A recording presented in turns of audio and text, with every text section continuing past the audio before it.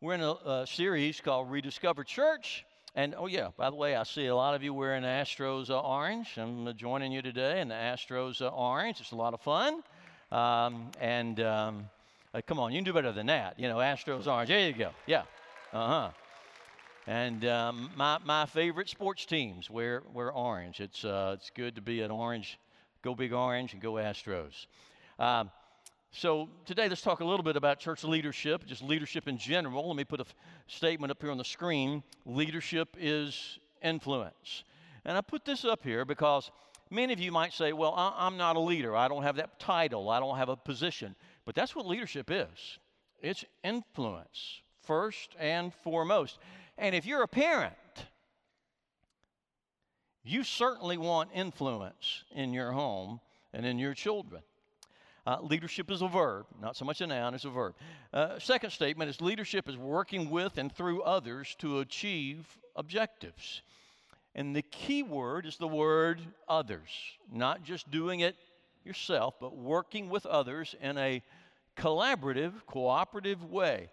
And leaders just seem to have that nose on how to bring about positive and helpful progress and change.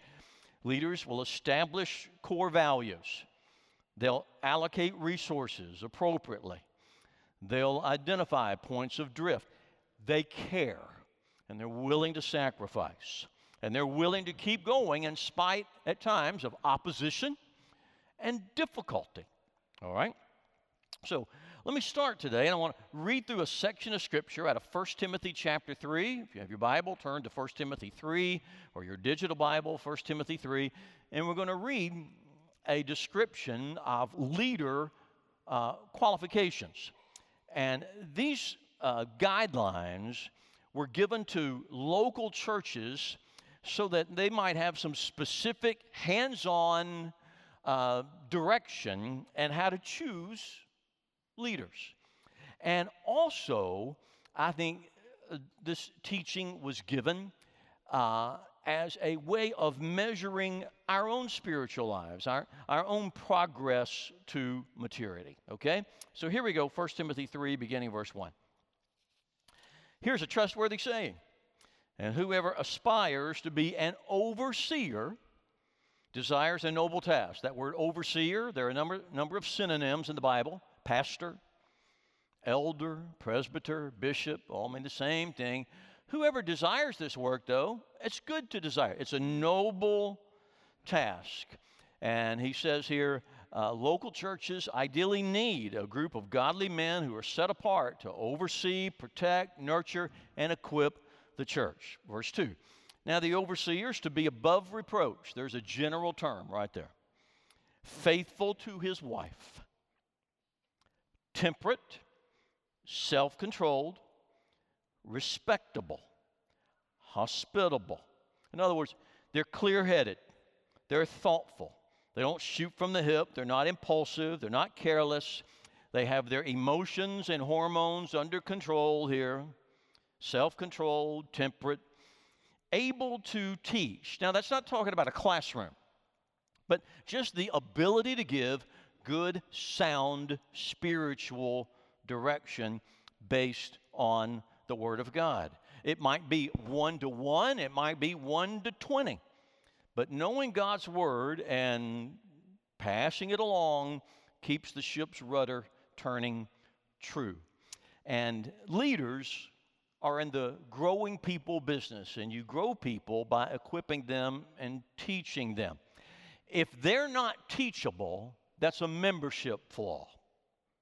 But if leaders are not capable of doing the teaching and discipling, that's a leadership flaw.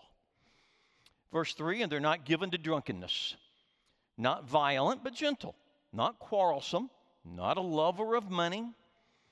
In other words, here they've got a tough skin, a tender heart, a short memory, a long fuse, and a generous pocketbook. And he must manage his own family well and see that his children obey him, and he must do so in a manner worthy of full respect.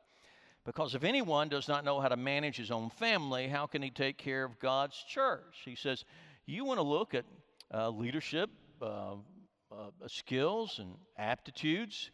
take a look at their relational leadership history. Look at family.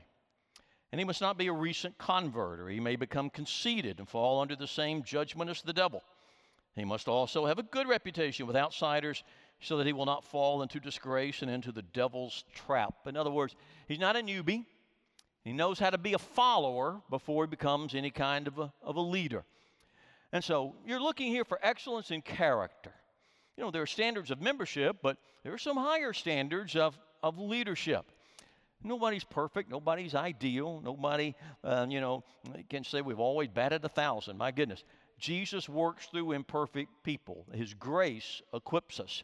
But he's saying here that a local church needs elders to protect biblical integrity, financial integrity, lifestyle integrity, to protect the purity of the church, to protect the unity of the church, to protect the mission of the church as well.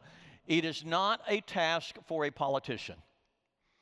It is not a task for a weak-willed person. It is not a task for a person driven by the latest or loudest voice in their ear. And now he says something about deacons, about the diaconate. The deacons are a special group of servants. In the same way, deacons are to be worthy of respect, sincere, not indulging in much wine, and not pursuing dishonest gain. They must keep hold of the deep truths of the faith with a clear conscience. You know what a clear conscience is. A clear conscience is where you can say that no one can accuse you of a wrong that you've not attempted to make right. And they must first be tested. And then if there's nothing against them, let them serve as deacons. And a deacon also must be faithful to his wife and must manage his children and his household well. And so the diaconate, deacons, are another group of special servants in the church who have tasks, and they're going to see a need and meet it, or they may be assigned a need, but they're saying, I'm willing to take on a little extra responsibility and do this, and you can trust me. You can trust me with allocated resources. You can trust me with people. You can trust me behind closed doors. But he also says something here about women. Verse 11. In the same way, the women are to be worthy of respect, not malicious talkers, but temperate and trustworthy in everything. And then from Titus chapter 2, again speaking to women. Older women, likewise, are to be reverent in behavior, not slanderers or slaves to much wine.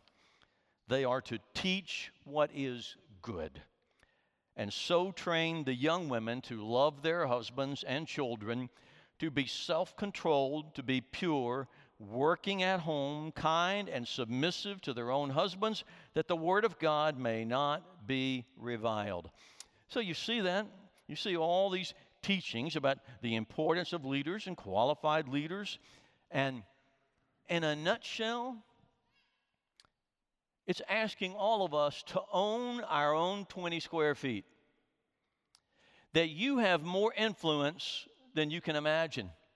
And if you will own your own 20 square feet, what you talk about, how you talk about it, what you choose not to talk about. You know, you can walk along with a group of people, walk along in a church, and you might see some smoldering ember, and you carry with you 2 buckets. You've got a bucket of kerosene, you got a bucket of water. You see something amiss, some little smoldering ember, you can make it worse. Just throw a little kerosene on it. You can make it better. Put a little water on it. How can I solve the problem? How can I help? How can I redeem? How can I own my 20 square feet, knowing I can't control anybody else? How can I own my 20 square feet to keep the church on track, on mission, in unity, in step with the Spirit? So, church leadership is, let me give you some quick words here, descriptions. It is godliness driven. We just saw and reading through a number of qualifications. It's godliness, it's character driven.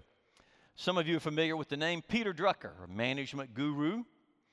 And he said this: the three most charismatic leaders in this century, talking 20th century, inflicted more suffering on the human race than almost any trio in history: Hitler, Stalin, Mao.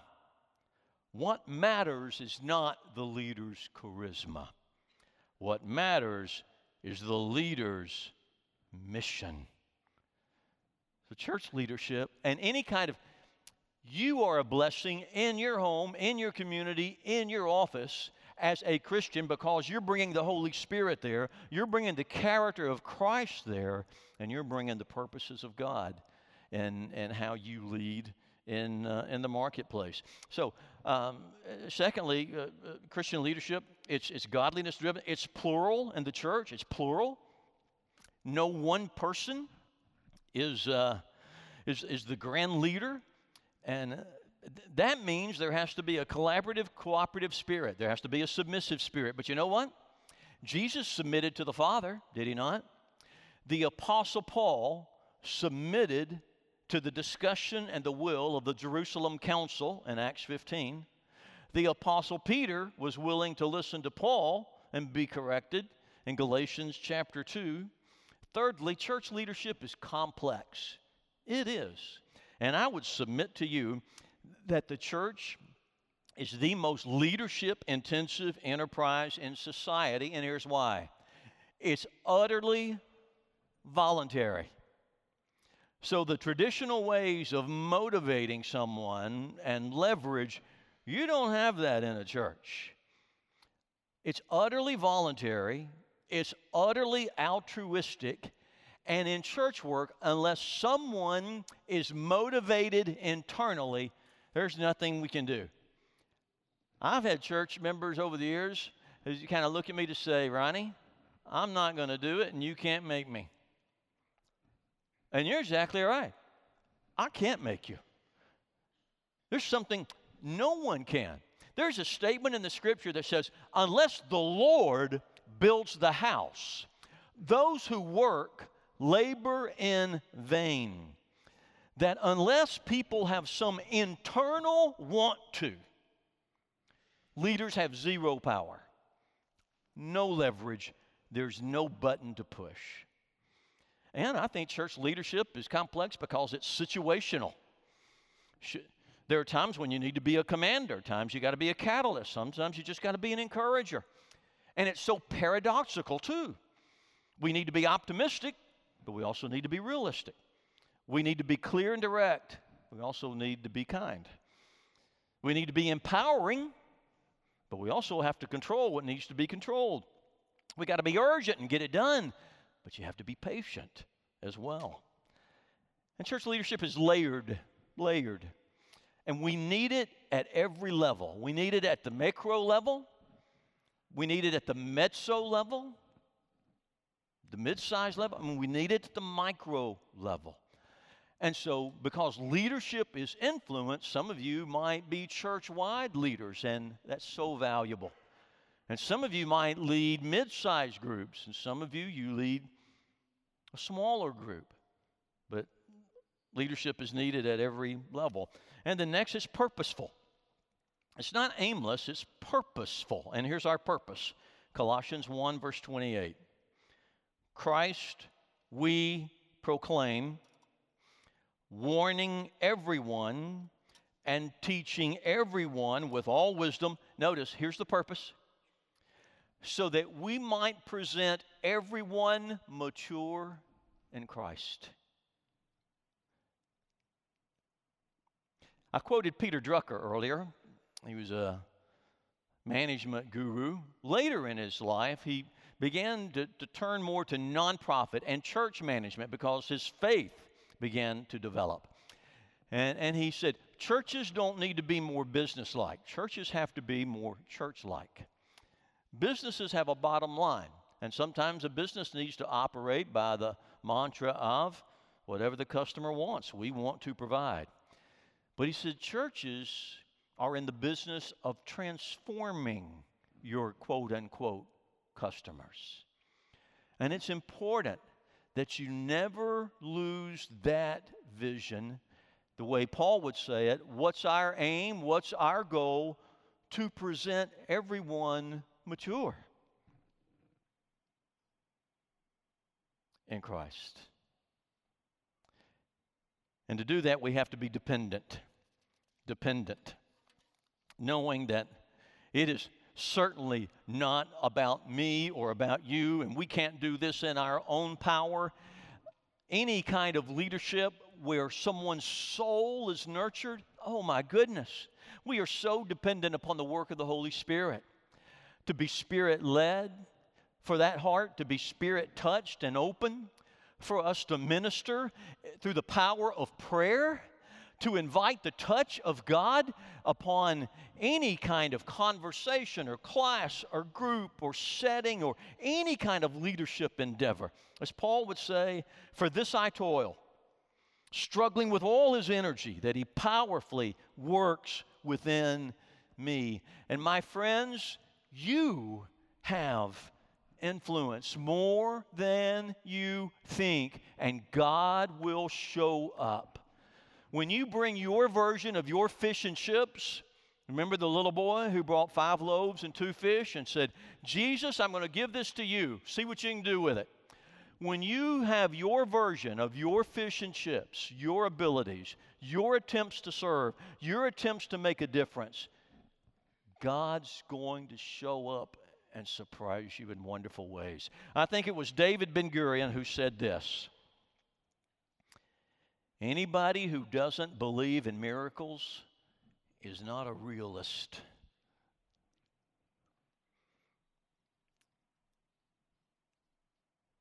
Anybody that's walked with the Lord, you've seen God show up and do things that are just inexplicable. And so church leadership, ultimately, God doesn't need me, God doesn't need you, but He chooses to need you, and He chooses to need me. And we're dependent upon Him as we partner together. Now, there are some temptations that come along with leadership. Let me just mention 4. The first one is pressure. Because if you're going to lead anything, there's some pressure. And there may be a temptation to hide or to handle that pressure in less than healthy ways. And so awareness is important here. And to lean upon the Lord. And in that pressure and those times of stress and anxiety, He will walk with you and help you and carry you. There's a temptation to power, especially if you've been doing it a while, a sense of entitlement. But wherever there's a sense of entitlement, you're not qualified to steward something. We're all servants here. But, my friends, never fear power in the hands of a Spirit-led person. Because while power can be used in a negative way, power can also be used in such a positive way. I mean, the classic example is our great God, who's all-powerful, but who uses His power for our good. And can you imagine someone over here who had power and resources and gifts and abilities where they could advance the cause of Christ, and they did nothing with it? Power can be used to bless and create in the church, to equip, to inspire, to protect. And also there's a temptation to purity. To maybe let our public persona be one thing when we have some dangerous things growing in our private life. We want to be clean vessels. And then there's a temptation with people. You know, the longer you've known people, maybe sometimes you may not be willing to say something that needs to be said. Or sometimes you can be, if you're in any kind of a leadership position, you're going to get second-guessed. Listen, it goes with the turf. And you're going to get some paper cuts. One church leader talked about death by paper cuts. You get one paper cut, it hurts a little bit, but you get a lot of them, you start bleeding to death. Or, you're not bitten by a shark, but maybe nibbled on by minnows quite a bit. And if you're not careful, your spirit can get cynical, jaded. You begin to seethe. And there's a lack of graciousness on your part. And you start to think those commands from the Lord, like forgive as you've been forgiven, like, well, that's just a cliche. It's not a cliche. It's for your good, for the good of those around you as well. The good news in all of this, though, is that these temptations are not fatal. They can be faced in the power of the Spirit. We can receive wisdom, encouragement from one another. We can rest knowing that when we slip, we make a mistake, we have a down day, our Father in heaven is for us. He'll help us, and every new day is a fresh start. I want to remind you that the most difficult person you will ever try to lead is yourself. You do know that, don't you? John Maxwell's a leadership guru, written all kinds of books on leadership, does all kinds of speaking around the globe on that topic. And he was asked during a Q&A conference, someone said, what's been your greatest challenge as a leader? And he said, leading myself. It's always been my biggest challenge. He said, if you're like me, you could trace many of your own challenges and problems to your own personal leadership mismanagement. He said, if I could kick the person responsible for most of my problems, I wouldn't be able to sit down for a week. He said, the person we must first examine is ourselves. And when we look in the mirror, what happens is we tend to use two totally different sets of criteria for evaluating another person and evaluating ourselves. We tend to evaluate others by their actions, what you did, what you said, what I observed. We tend to evaluate ourselves by our intentions, by our best moments, by our motives. I meant well. And it's very, very important that we pay attention to leading ourselves, because when you get better, everybody around you gets better. When a leader gets just a little better, everybody around you improves and gets better. I'm going to encourage you to pay attention to the Father. Pay attention to your own mental toughness. And what that means is you're going to have to become a preacher and preach to yourself. Preach the truth of God's Word, the big rocks of God's Word to you. Remind yourself often, greater is the Holy Spirit who's in you than he that is in this world. That you can call upon the Lord and he will hear from you.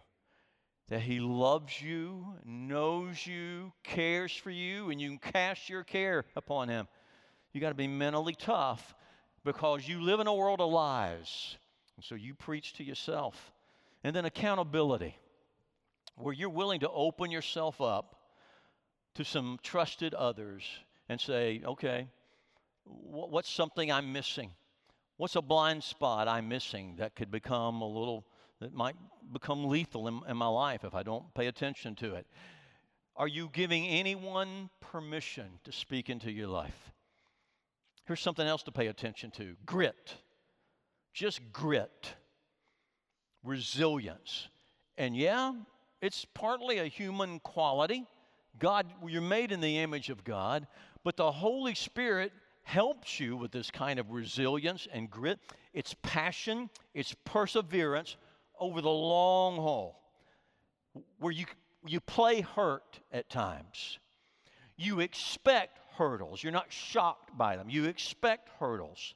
You expect challenges, but you are absolutely relentless, and you say, with God's help, I'm going to get around this. I'm going to get through this. I'm going to get over this, unless it's in his wisdom for me to go another direction. But I'm not going to approach this without grit and without resilience. All of us in the room grew up hearing that wonderful little story of the little engine that could. I think I can. I think I can. That little blue engine. None of the bigger, stronger ones were interested in helping those toys on the other side of the mountain, but that little blue engine, I think I can. I think I can. I think God and I can. I don't know that I can, but I think God and I can. We can get through it. We can get around it. We'll go under it. Grit. And to develop grit, you're going to have to face difficulty and the obstacle. And then patience. Patience. Patience with yourself, patience with others. Years ago,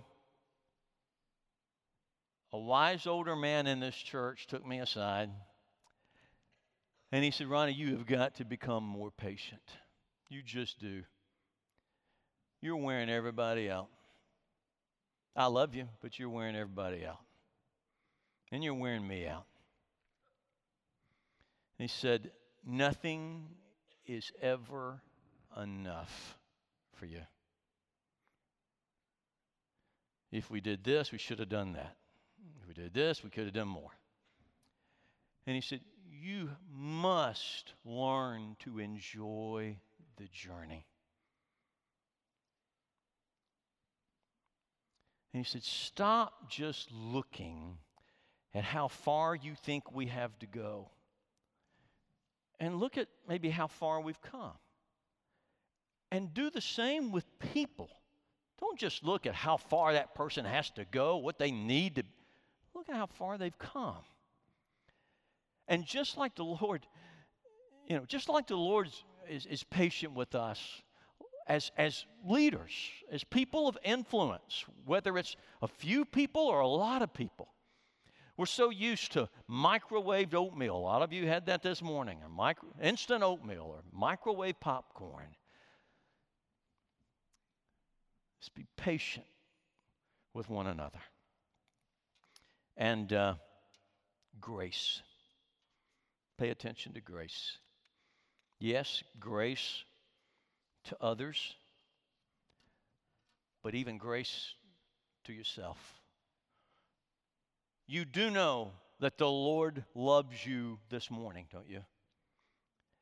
He doesn't just love some future version of you. He's for you this day, October 30, this day.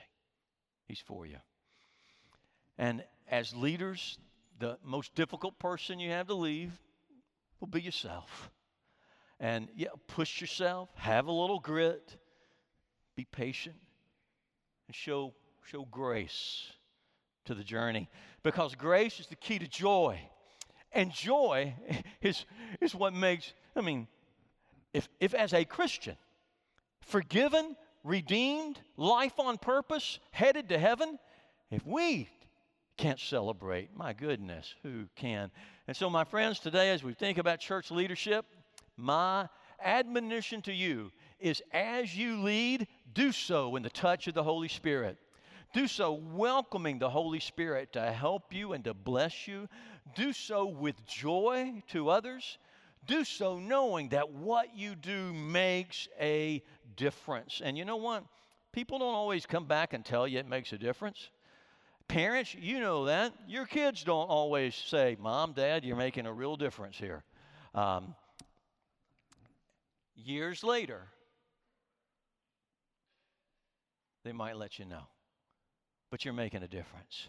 And to those of us here in the church too, let's make sure we hold up one another's hands. Let's love our leaders. Let's have a culture of honor and respect and help.